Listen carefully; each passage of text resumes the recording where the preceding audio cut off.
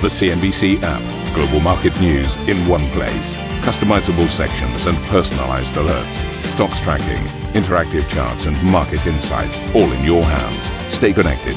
Stay informed. Download the CNBC app today.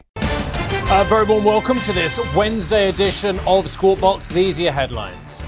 China's economic recovery is dealt another blow, with factory activity contracting for the first time in almost 18 months as strict COVID curbs take their toll. China's data security law comes into effect, enacting a cornerstone of Beijing's efforts to regulate the country's internet future. Apple and Google come under pressure as South Korea passes a bill limiting Apple and Google's control over App Store payments. OPEC Plus says it sees oil markets tightening through the end of the year, but expects a surplus in 2022 as production cuts ease. And President Biden defends his decision to pull out of Afghanistan, saying the era of US nation building is over. It's not just about Afghanistan. It's about ending an era of major military operations to remake other countries.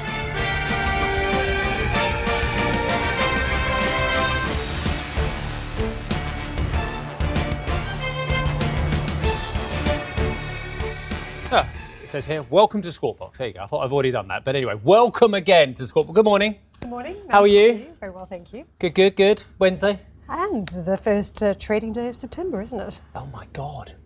Are we in the final third of... I mean, it are is in the final absolutely stretch. extraordinary. You think about what everybody psychologically, let alone physically, let alone financially, let alone socially, but psychologically, what we've all gone through since February last year. It's still going through, because don't forget, this time, in 2021, we were expecting that we'd be through most of the problems, but here we continue focusing on the Delta variant, still talking about an economic recovery, questioning what's around the corner. It is Things all have improved, the but old not questions. That far, not as much as we expected. And you were talking yesterday about different variants that people are of concern now as well. It's quite extraordinary. But if one good thing has come from this, it's people beginning to take mental health seriously these days. So that's one small thing, isn't it?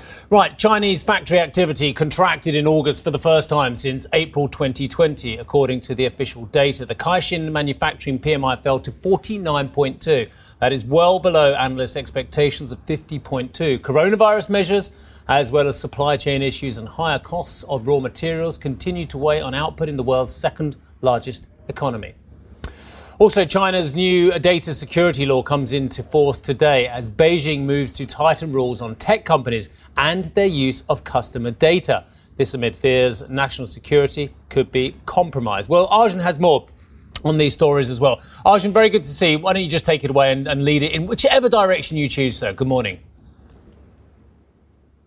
Good morning, Steve. Yeah, well, this is certainly a wide-ranging and very significant piece of legislation, the data security law here. It's not just going to affect the tech industry, but it will affect industries, various industries across China as well. And the purpose really is to regulate data activities, data protection as well. China, as you mentioned, there's concern about the amount of data being collected by companies and actually the impact of that if there is a cyber attack or if it falls into hands of foreign governments as well. Now, data is seen by many countries nowadays as the lifeblood of many companies. It's seen as key to future technological development as well. And that's the same here in China. Just a few key highlights of this data security law. They're proposing a class-based system of data, ranking data according to its economic and national security importance. They're tightening rules around the cross-border data flows out of China as well. They're also requiring firms to have a strict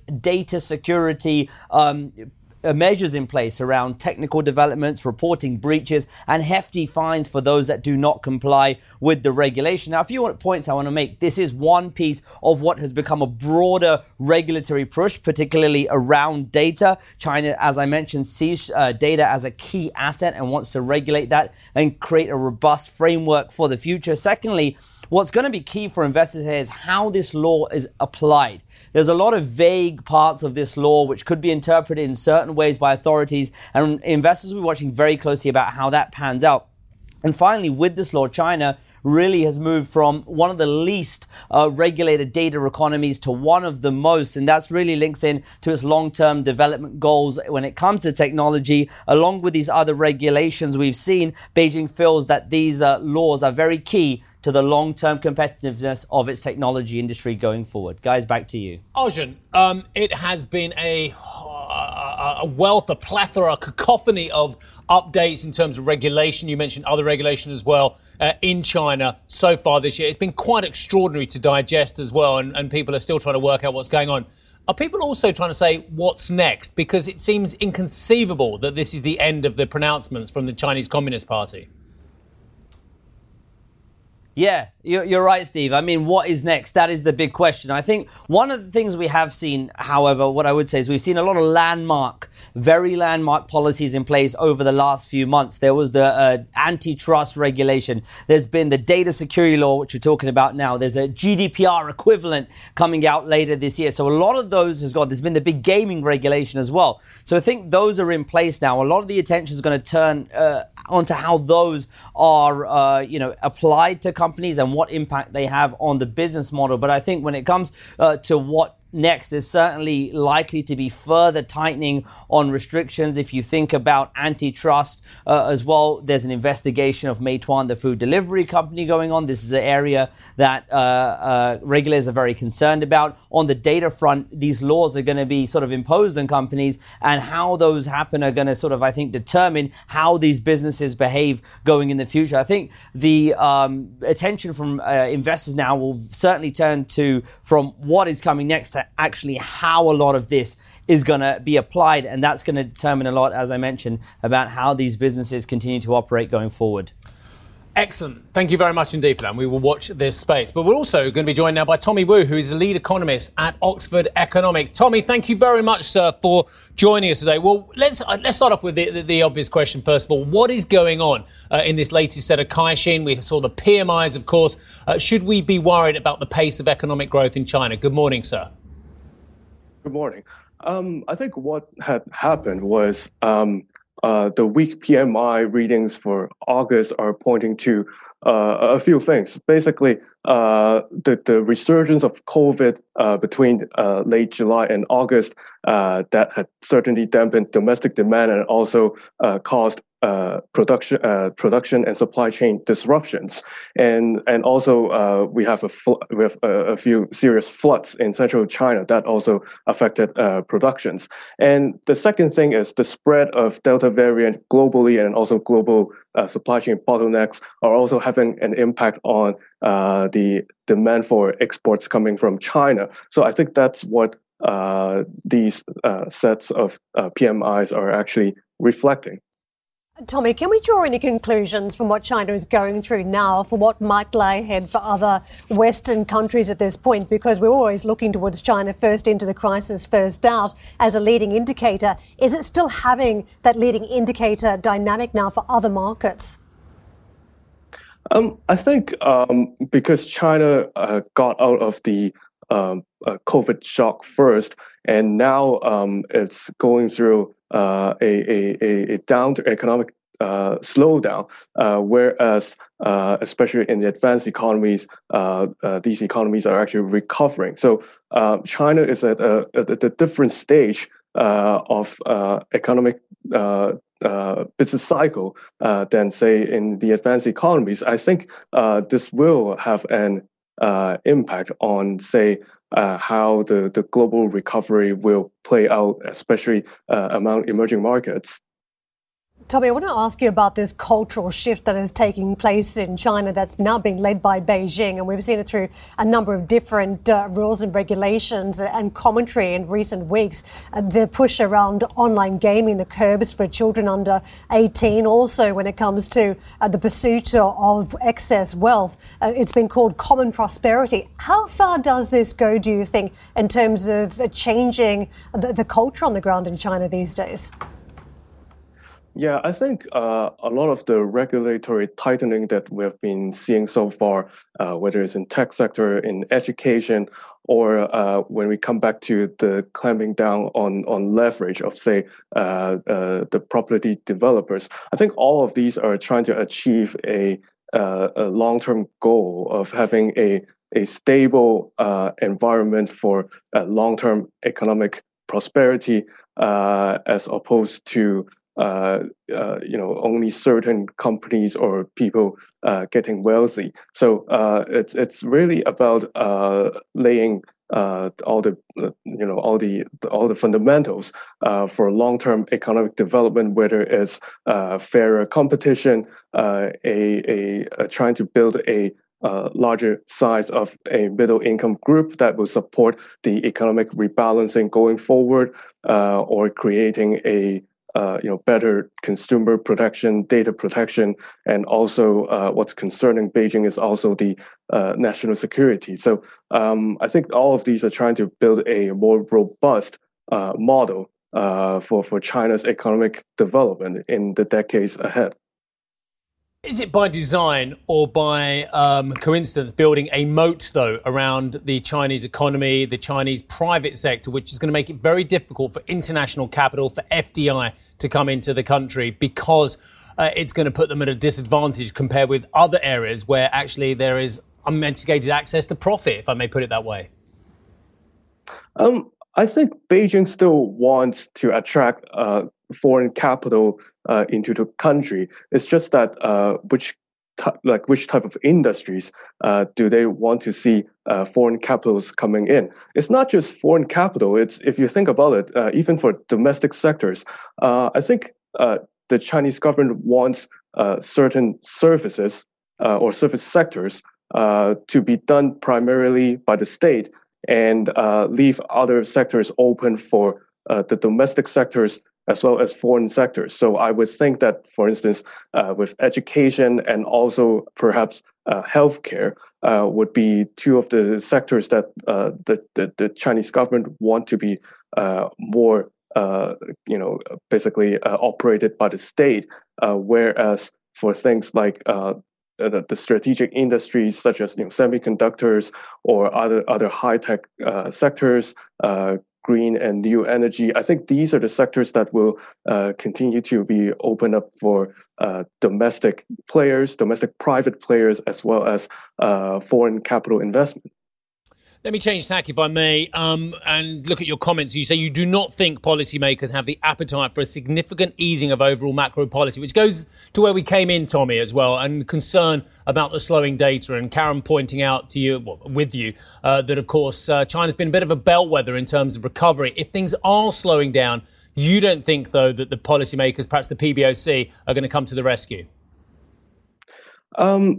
I think because the Beijing nowadays talks about cross-cyclical policy making, so they care less about a downturn or an upturn, and they care more about the medium-term growth. Now, having said that, I don't think the policymakers would want to see a sharp slowdown of the Chinese economy. So that's why actually I would I did pencil in one triple R cut for in the coming months in order to support the economy, in the sense that I would expect there will be a speeding up of local government special bond issuance that will support some sort of acceleration in infrastructure investment for the rest of the year and into early part of next year, and the triple R cut will provide enough liquidity, hopefully, to absorb the increased amount of government bond issuance. So I think there is some fine tuning of policy supports. For instance, I will see continued support to SMEs as well as the strategic sectors, but I wouldn't think that there will be, as you said, I don't think they will have an appetite to have a shift in terms of its a major shift in its policy stance when it comes to easing. Just quickly, can I ask you about commodities? Because we saw a pushback from China in recent months around the escalation of those raw material prices. What do you think comes next on the demand side and the tone from China? I think the ongoing deleveraging campaign on, say, real estate sector will continue. So that would certainly have an impact on demand for steels and iron ore. That kind of thing. And the other thing is I've mentioned that there will be perhaps a boost of infrastructure investment in the coming months, but I wouldn't say that it would accelerate sharply because the Chinese government still cares a lot about local government debt. So that means that without increasing of an excessive increasing of debt, I don't think infrastructure investment will see a very rapid acceleration. So that would also have a sort of a dampening impact on these commodities that are related to infrastructure. Whereas I would say that the demand for commodities that are related to new and green energy and also electric vehicles will get a boost. It's not just from the demand coming from China, but basically globally.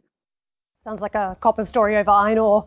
Tommy, thank you very much for joining us today. Tommy Wu, lead economist at Oxford Economics. And let's circle back to the market activity. We saw stateside yesterday, a pullback, bit of a weak finish for the month of August, and major indices all in lockstep moving south. But the percentage loss, as you can see, very slim ranges, only about 0.1% coming off the likes of the Dow. Similar size picture for the S&P 500 decline. The Nasdaq only fractionally off the flat line by the finish. But it was a tale of selling in a number of sectors. Energy leading the charge lower. A little bit more resilience, though, in the real estate sector, where again saw some fresh records inked. But worth noting, in the technology space, we did see a very mixed performance from some of those FANG stocks, which is perhaps why we didn't stray too far from that flat line on the Nasdaq. Let's take a look at the energy complex then, because we have had a little bit of movement in the oil price and nudging high by roughly 0.7% on both trades. 72 the handle for Brent and close to the 69 level for WTI. We had that industry report out of the United States showing a bigger than expected drawdown in inventories last week. But all eyes on OPEC Plus as we watch the supply side arrangements and whether, in fact, OPEC Plus will proceed with some extra production moves that we're expecting towards the next few months leading up to December. What we've got in the Asian markets today.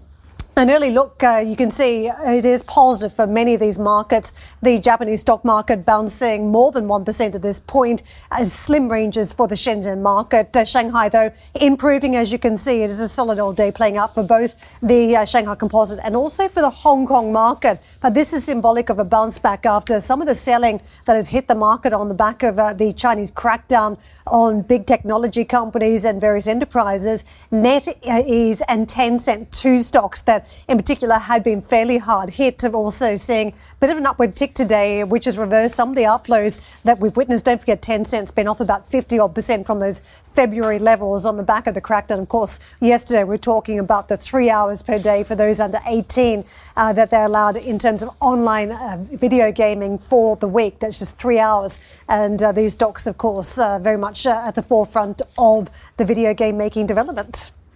Indeed they are. Big rally, yeah. I think the biggest story of the day, we haven't really even chatted, I say the biggest story of the day, certainly for some companies, and it's coming out of South Korea. So we're going to spend a bit more time on that after the break. South Korea's putting through a landmark law which allows app developers, such as Epic Games, to set up their own payment system, which means they can bypass Apple and Google. Now, this could be a potentially huge story if other countries pick up on this. We'll talk about this after the break. And if you'd like to hear more about China's tech crackdown, you can listen to our Squawk Box podcast, wherever you get your podcasts from.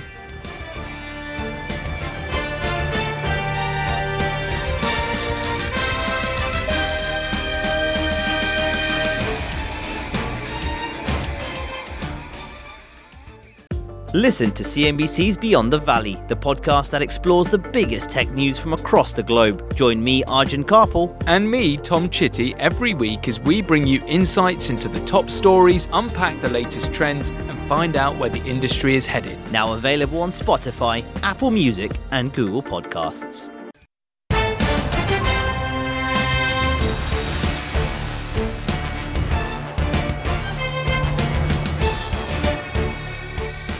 South Korea has become the first country in the world to ban companies like Apple and Google from requiring app developers to use only the tech giant's own payment systems. Currently, Google and Apple take commissions up to 30% of app purchases from the developers. The law, which still needs President Moon Jae-in's signature, could set a global precedent as regulators look into App Store fees. Josh Lipton filed this report.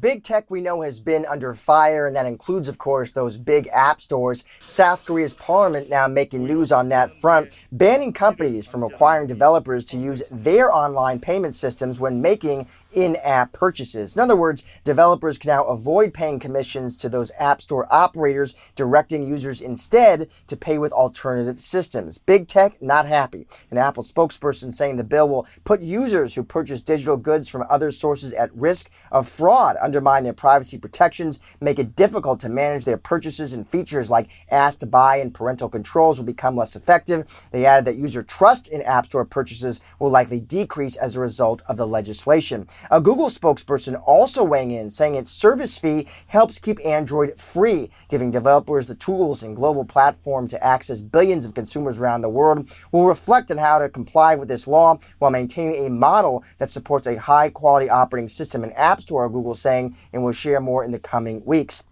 Now, Sensor Tower estimates that consumers in South Korea spent about $4.6 billion on Google Play last year. That means, by their math, Google was able to collect about $1.4 billion in platform fees. As for Apple, they think South Korean consumers spent about $1.4 billion on the App Store in 2020, subject to Apple's fee of up to 30%, earning the company, they think, about $414 million. So the risk for investors here is not the money, but whether this is the start of some broader trend. Will other countries now pass similar bills? The president of South Korea, by the way, must still review and sign this bill. Josh Lipton, CNBC Business News. It's all there from Josh, isn't it? Yes. It's not the money from South Korea now that's the problem. The fine, I believe, is 3% of their revenue in South Korea if they don't comply.